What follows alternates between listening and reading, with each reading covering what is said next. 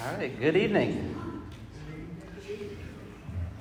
Appreciate you being here tonight as we continue our study in the life of Christ. If you're following along in the curriculum, we are in lesson number 70 tonight.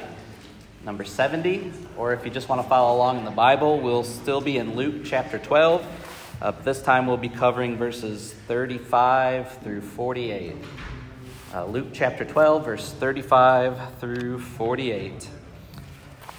And just to catch us up on where we are in the life of Christ, if you weren't here Sunday morning or were in another class, we looked at a lesson, guess what, on materialism, on giving. It was kind of the theme the past couple of weeks, and it just so happened that's where we landed in our Life of Christ study. And so remember, Jesus had that lunch with that Pharisee. We did that class a couple of weeks ago. And right from there, he goes on into a big discussion. Remember, he's speaking in front of over thousands of people, actually. It says there in Luke chapter 12, verse 1. There's thousands of people here gathered together to hear Jesus, so much so that they were stepping on one another, it says. So he's got quite a crowd to preach the lessons that he has for them. And if you recall, he began talking about warning them against the leaven of the Pharisees, which he refers to as hypocrisy. Beware of the Pharisees. I know, he tells the people, I know you look up to them, but there's something much more to them, and you need to beware of, their alternative motives. And so, as he's giving this lesson about them, he makes mention there, another person speaks up and says, Jesus, tell my brother to split the inheritance with me. And that probably came maybe not such a pleasant thing for Jesus to hear. He's preaching the word to the people, and he's hoping that his message is going to penetrate their hearts. And yet this man speaks up and says, tell my brother to split the inheritance with me. Obviously that guy wasn't listening to what Jesus was trying to get through to them. And so Jesus from there goes on and gives this parable of the rich fool. It's often referred to as the rich fool. And this was a man, a farmer, a businessman who we're told had a very successful year. So much so the ground was very productive for him. And so what he did was he took his barns, he tore them down, he built up nicer, bigger barns to store all of his crops for years to come. And he gets very relaxed, right? He says to himself, soul, take your ease, be merry, and just, go on with life. But of course, in that parable, God comes to that man and he says, you fool, your soul is required of you this very hour. And so, the parable sort of ends there with this man dying and, losing all of those things that he worked for. And we wanted to make the point that, it wasn't that the problem wasn't that this man was productive or successful, but the problem is that he lacked a lot of values.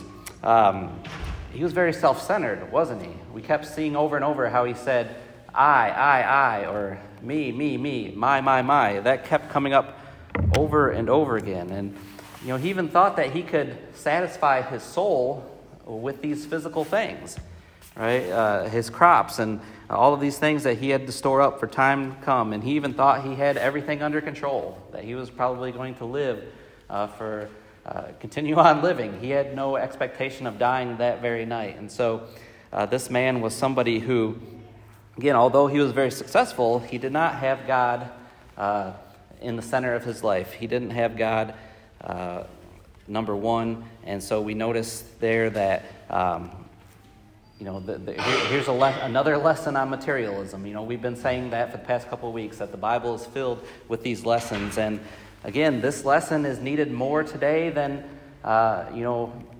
in my estimation, more than, 100, 200 years ago, because we're living in a society that is filled with stuff. People are obsessed with stuff. And the point that I ended our class on Sunday morning was this quote that I heard a preacher once say. He said, "Christians give up things that we cannot keep in order to lay hold of things we cannot lose."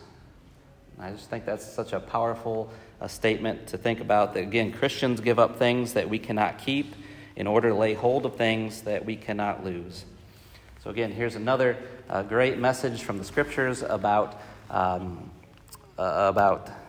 keeping God number one and focusing on Him. And so we're going to continue on here in Luke chapter 12, starting in verse 35. And he's going to shift gears. He's got a new subject to talk about here, and that's about being ready. Think of back to our grade school days. How many of you had to take tests? That's probably all of us, right? You remember taking tests in school? Studying for tests? How do you know if you were ready to take a test? Take practice tests. Okay, you practiced? We never did no practice tests. Okay. Yeah. But we study, right? We prepare for tests. We never like to have those pop quizzes or tests that we don't prepare for. But, not that this has happened to you, but can you think of a test that maybe you thought you were prepared for, but when you you went to take it, maybe you failed? Maybe you didn't do as hot as you thought you would have? Never? Oh, I'm sure it's happened to some of us, right? Okay, yeah. So here's the question tonight. Here's the ultimate question that we're going to kind of think about tonight is, are we ready for that ultimate test? Are we ready for that test? Are we ready for when Jesus returns? And are we waiting? Do you get up in the morning thinking this could be the day? This could be the day that you hear the trumpet sound. Do you? We should. I think we do.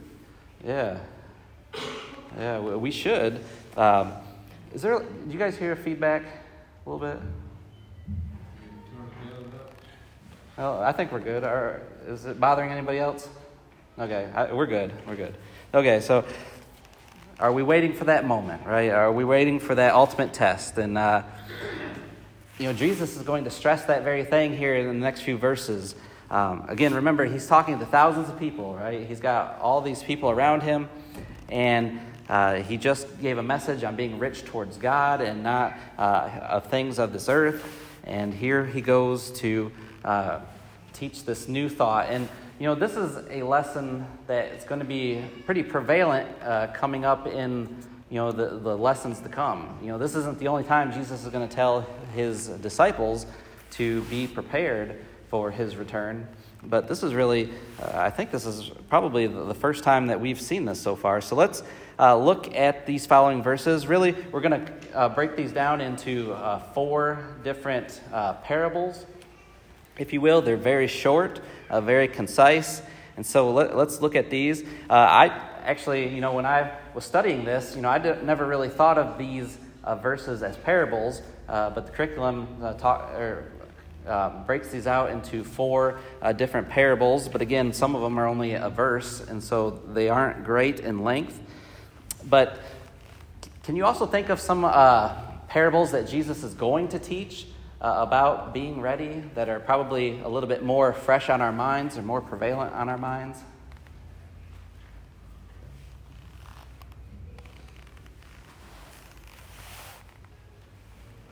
Well, you get the parables. Talents. Okay, yeah, the talents. Yeah, Matthew 25, and right before he does the parable of the talents. Do you remember that parable as well, of 10 individuals? Yeah, the 10 virgins. And so maybe when we think of being ready, being prepared, those parables come to mind. They're a lot more memorable to us. There's a lot more distinction to them. But again, here in Luke chapter 12, he's got these really short and concise ones that maybe we don't normally think as parables, but let's spend some time here studying these verses. So let's read verses 35 through 38, and Luke here records, "Be dressed in readiness and keep your lamps lit. Be like men who are waiting for their master when he returns from the wedding feast, so that they may immediately open the door to him when he comes and knocks. Blessed are those slaves whom the master will find on the alert when he comes. Truly I say to you that he will gird himself to serve and have them recline at the table and will come up and wait on them, whether he comes in the second watch or even in the third, and finds them so. Blessed are those slaves." Okay, so here's the first parable, and really the message here is be on the alert. Be on the alert. You've got here servants that were ready for their master's return, even though they don't know when that's going to happen. And verse 35 is interesting. My translation again says, "Be dressed in readiness," but yours might say something like, "Let your waists be girded," or "Let your loins be girded." What's that in reference to? Be ready to go. Okay, but specifically, what is Jesus saying when he says, "Let your waist be girded"? I know it's archaic language and we don't use that, but okay. Yeah, so we transport ourselves back into the first century, and are people walking around in blue jeans and T-shirts? No, what are they wearing? Robes, tunics, whatever you want to refer to them. Basically sort of a one long piece of clothing, and so obviously it's going from the top of their shoulders all the way to their legs. And, if you're going to run in a tunic, is that going to be an easy task? It's not, is it? Because it's going to, kind of keep your legs from, getting stretched out or anything like that. And so when the Bible talks about, girding your loins, it's referring to, hiking up that tunic that you're wearing, hiking it up and maybe tying it off with a belt or, tying it off with the fabric itself. And now you're got the ability to run, right? Now you can be prepared to take off. You're not going to be held back by your long tunic. And so, this is a concept that we see throughout Scripture.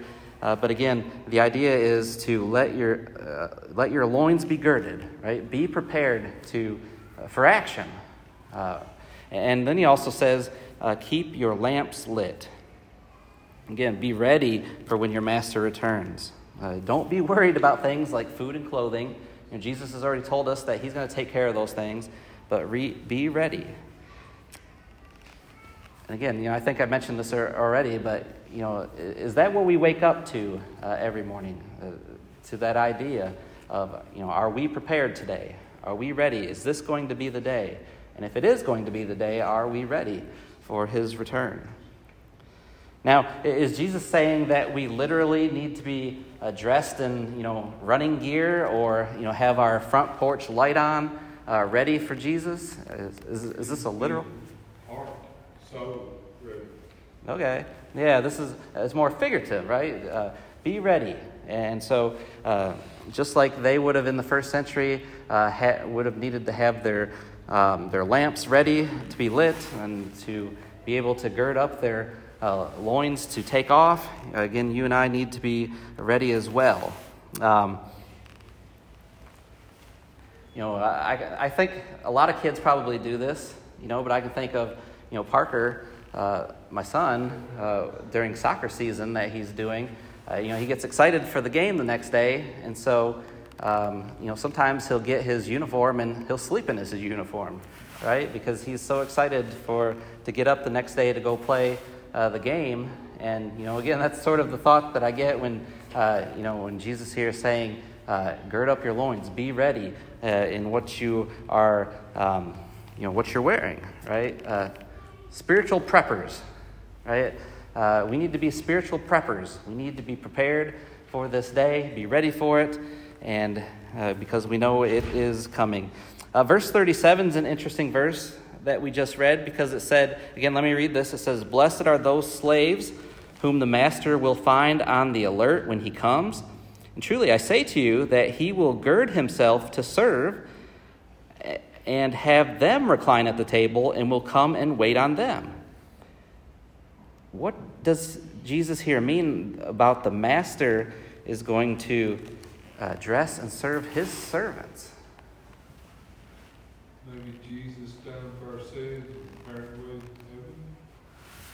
heaven. Yeah, is it an odd saying to say, maybe your boss is going to serve you, or in this case, the master is going to serve his servants? Is that a bit odd? Yes. It is, isn't it? Do we see Jesus in Scripture serving his disciples? Washing their feet. Yeah, he got down and washed their feet, didn't he? And that was in John chapter 13. And so Jesus is going to reward everyone who is ready for his return. That's what he's saying here. I'm going to be ready to serve those who are going to be ready for my return. And so, again, be on the alert. Let's look at this next one, verses 39 and 40. "But be sure of this, that if the head of the house had known at what hour the thief was coming, he would not have allowed his house to be broken into. You too be ready, for the Son of Man is coming at an hour that you do not expect." Okay, so we had be on the alert, and now we have be expectant. Be expectant.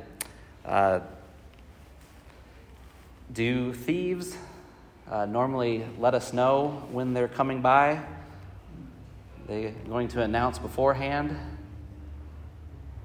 No, they're not, are they? And also think about the first century, the homes in the first century. We don't have construction, of course, as we do today, but homes would have been built with maybe stone or clay. And, it'd be pretty easy to sort of break into someone's home, right? Because you could just probably put your hand right through their wall. Or even the roofs, were also made of clay or thatch or some sort of, type of thing like that. And so it was easy enough to break into and plunder, right? But Jesus, again, says here we need to be expectant. Be expectant of these things.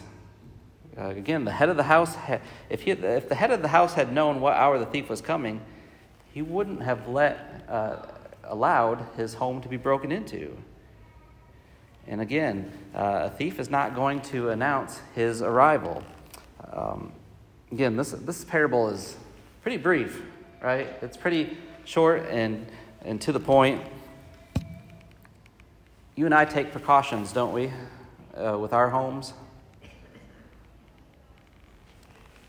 We do, don't we? When we leave the home, what do we usually do? Lock the door. When we go to bed at night, what do we usually do?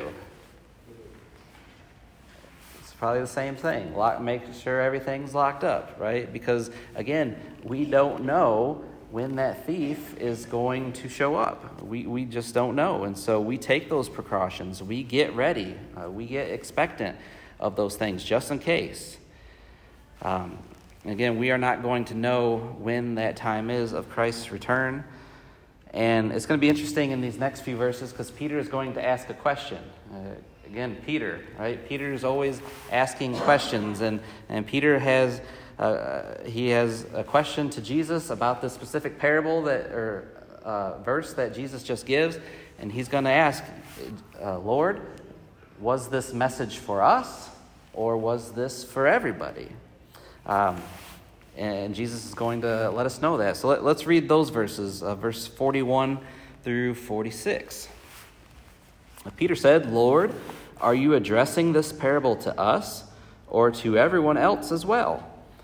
And the Lord said, who then is the faithful and sensible steward whom his master will put in charge of his servants to give them their rations at the proper time? Blessed is that slave whom his master finds so doing when he comes. Truly I say to you that he will put him in charge of all his possessions. But if that slave says in his heart, 'My master will be a long time in coming,' and begins to beat the slaves, both men and women, and to eat and drink and get drunk, the master of that slave will come on a day when he does not expect him, and at an hour he does not know, and will cut him in pieces and assign him a place with the unbelievers." Okay, so this next parable, parable number 3, Jesus is saying, be responsible. Be responsible. He's making really a clear point here on what it means to be ready and prepared. Right? We all have a responsibility to be ready and to be prepared, and we have that choice, right? We can either slack off or we can stay on the alert. As a parent, have you ever left your children at home and told them that you're going to be gone for a while, but here's a list of chores that you need to do, and I'm not going to tell you when I'm coming back, but just know that there are going to be consequences, that when I get home and they're not done, you're going to be in big trouble. Have we ever done that? Maybe a good way to get them to do those chores. That's sort of the concept we have here, right? You have a choice to either do those things that your parents laid out for you to do, or don't do them and accept the consequences. And so if the servant was faithfully fulfilling his responsibility when his master returned, Jesus said that he's going to be rewarded. Right? The faithful servant is preparing for his master's return. That's what he's doing. He's waiting for his master to return home. He's preparing for that. And if he's not doing that, then what's he doing according to this parable? He's taking advantage of his master's trust. He's indulging in his master's property. And, that's sort of the old saying, right? When the cat's away, the mice will play, right? And so we have the master. He's gone. Of course, that represents for us right now, Jesus has gone back, ascended to the Father. We know he's going to return at some point, but we don't know when that's going to be. And what are we going to do in that time, meanwhile? Are we going to be like the slave here that's working for the master and preparing for that day? Or are we going to be the slave that's slacking off and, again, taking advantage of all of those things? Let me see that verse again, verse 45. So it says, the slave says in his heart, "My master will be a long time coming." And so he begins to beat the slaves, both men and women, and eat and drink and get drunk. And the master of that slave will come on a day when he does not expect him, and an hour he does not know, and will cut him in pieces and assign him a place with the unbelievers. Again, that servant was abusing his master's authority. And Jesus said that he's going to be severely beaten punished because of that. And so we see he had a heart problem, right? It said right there in that verse, again, that says, "But if that slave says in his heart," right? So it starts in the heart. He has a heart problem. He procrastinates. He's mistreating others. He's indulging in the flesh. And when we get to verse 48, we'll also notice that he was ignorant of things as well. But the master exacts horrific punishment on the slave. This is probably one of the most graphic illustrations that we have in the Gospels on eternal judgment. Right? So, sometimes the Bible says, you're going to be cast into the darkness. There's going to be weeping and gnashing of teeth, those types of things. But here it says that this individual is going to be cut into pieces. Right? That's pretty graphic there, this description of one who's going to be sent into eternal judgment. And, it's really, it's Old Testament language. Right? We can read about instances in the Old Testament, 1 Samuel 15, verse 33, for instance, of, I think this was when Saul, it says that he cut up King Agag. And so, Jesus is using, again, Old Testament references here to get the people to understand, again, the severity of what the master is going to do to that individual who's not ready, who's not prepared for his return. Let's look at the last two verses, verse 47 and 48. So, again, this is going to be continuing this theme of being responsible. But again, the curriculum breaks this up into a fourth parable. And it says, "And that slave who knew his master's will and did not get ready or act in accord with his will receive many lashes. But the one who did not know it and committed deeds worthy of a flogging will receive but few. From everyone who has been given much, much will be required, and to whom they entrusted much, of him they will ask all the more." Think of in our judicial system today, do we have more severe punishments for different crimes?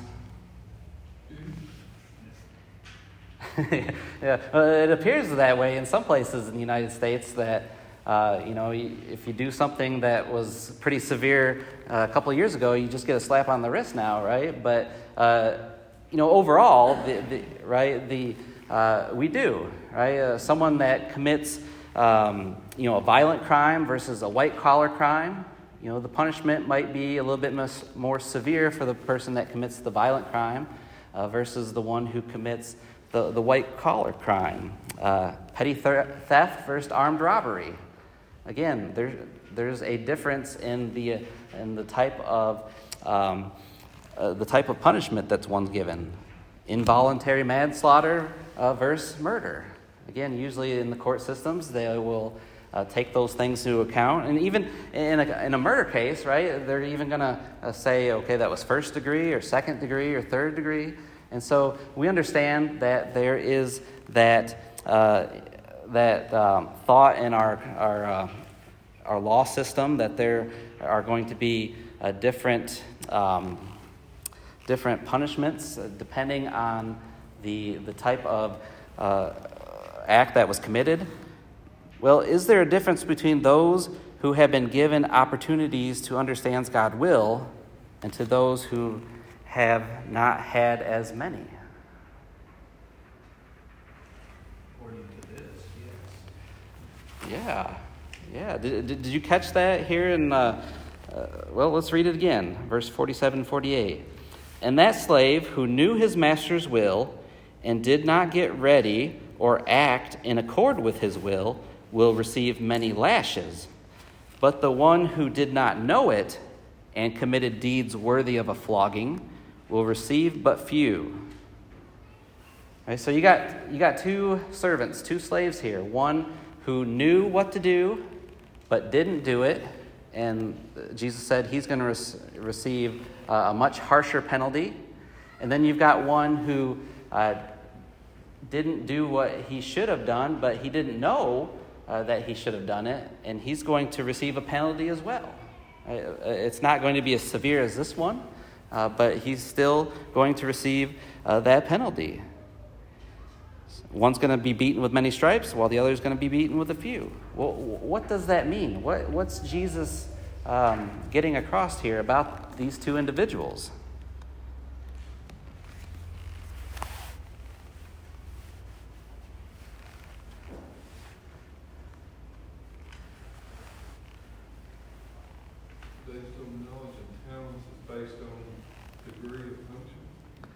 Yeah, I think so. You've got one who had knowledge of the situation. He knew what he should have been doing. He knew that he should have been getting ready, be treating, the master's property and respect those things, but he didn't do it. Versus someone who maybe didn't know all the rules and regulations that his master had laid out for him, but yet he still disobeyed. But his level of punishment doesn't seem to be as severe. The Bible talks about this in some other places. I think we have some time to go to some of these. But in Psalm, for instance, Psalm 19, notice this description of the sin here that David is writing about. Psalm 19, verses 12 and 13. He says here, "Who can discern his errors? Acquit me of hidden faults. Also, keep back your servant from presumptuous sins. Let them not rule over me. Then I will be blameless, and I shall be acquitted of great transgressions." In this prayer that David is giving, he says here that, he breaks out sin in kind of a couple of different categories. He says, again, acquit me of hidden faults.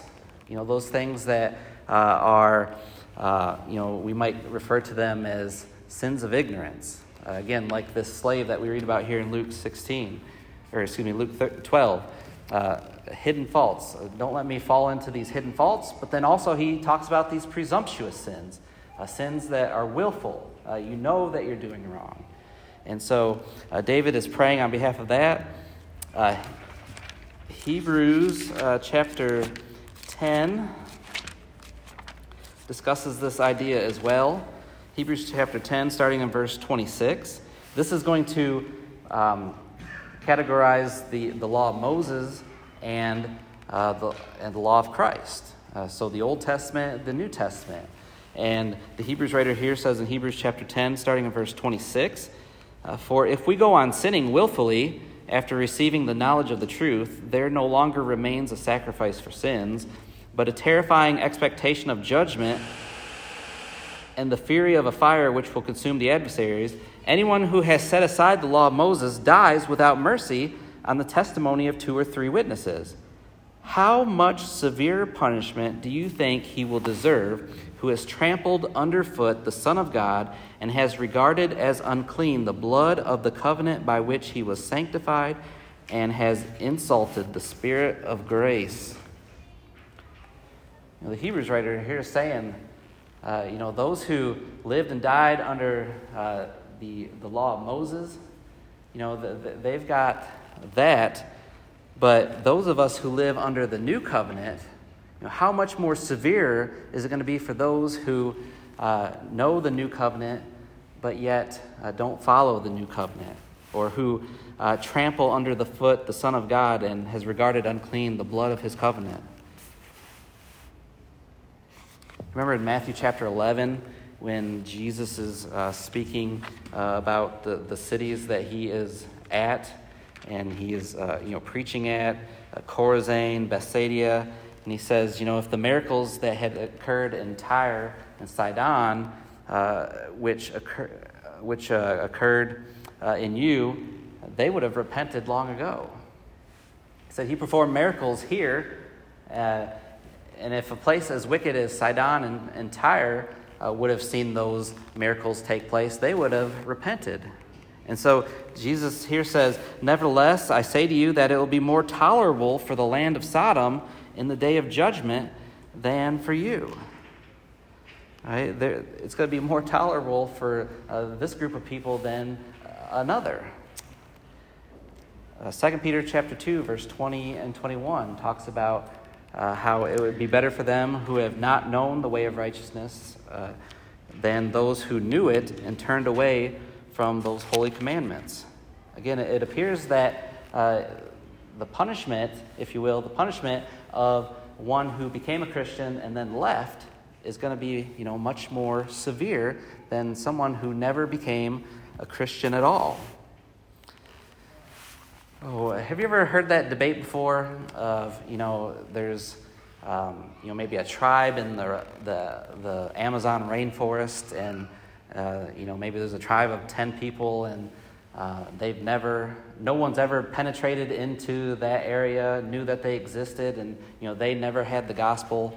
And so the question comes up is, what's going to happen to them? Right? They never had a chance to hear the gospel. Have you ever heard that debate before? Possibly. Yeah. And so, what about them? What about those people who have never heard the gospel preached to them? And we know the Bible says that all sin and all fall short. And some are going to say, well, you know what? God's not going to do anything to them. They never had a chance. Right? But doesn't the Bible still say that all have fallen short of the glory of God. All have sinned. All fall short. But, maybe, we can kind of put them in the place of of that second servant that Jesus talks about here in Luke chapter 12, who was ignorant of the situation. And maybe his punishment or their punishment's not going to be as harsh. Well, I know we have a few seconds left, but what is that punishment do you think he's referring to? Obviously he's referring to eternal punishment, right? Hell. And is he saying that there are going to be some who are going to get a hotter fire than another? Or do you think this is something else?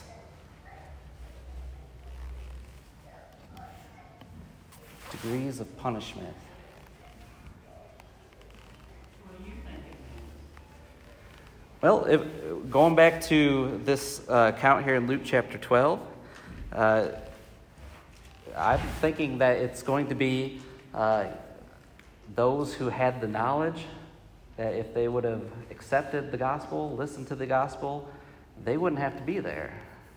And it's going to be a lot tougher for them, to be there.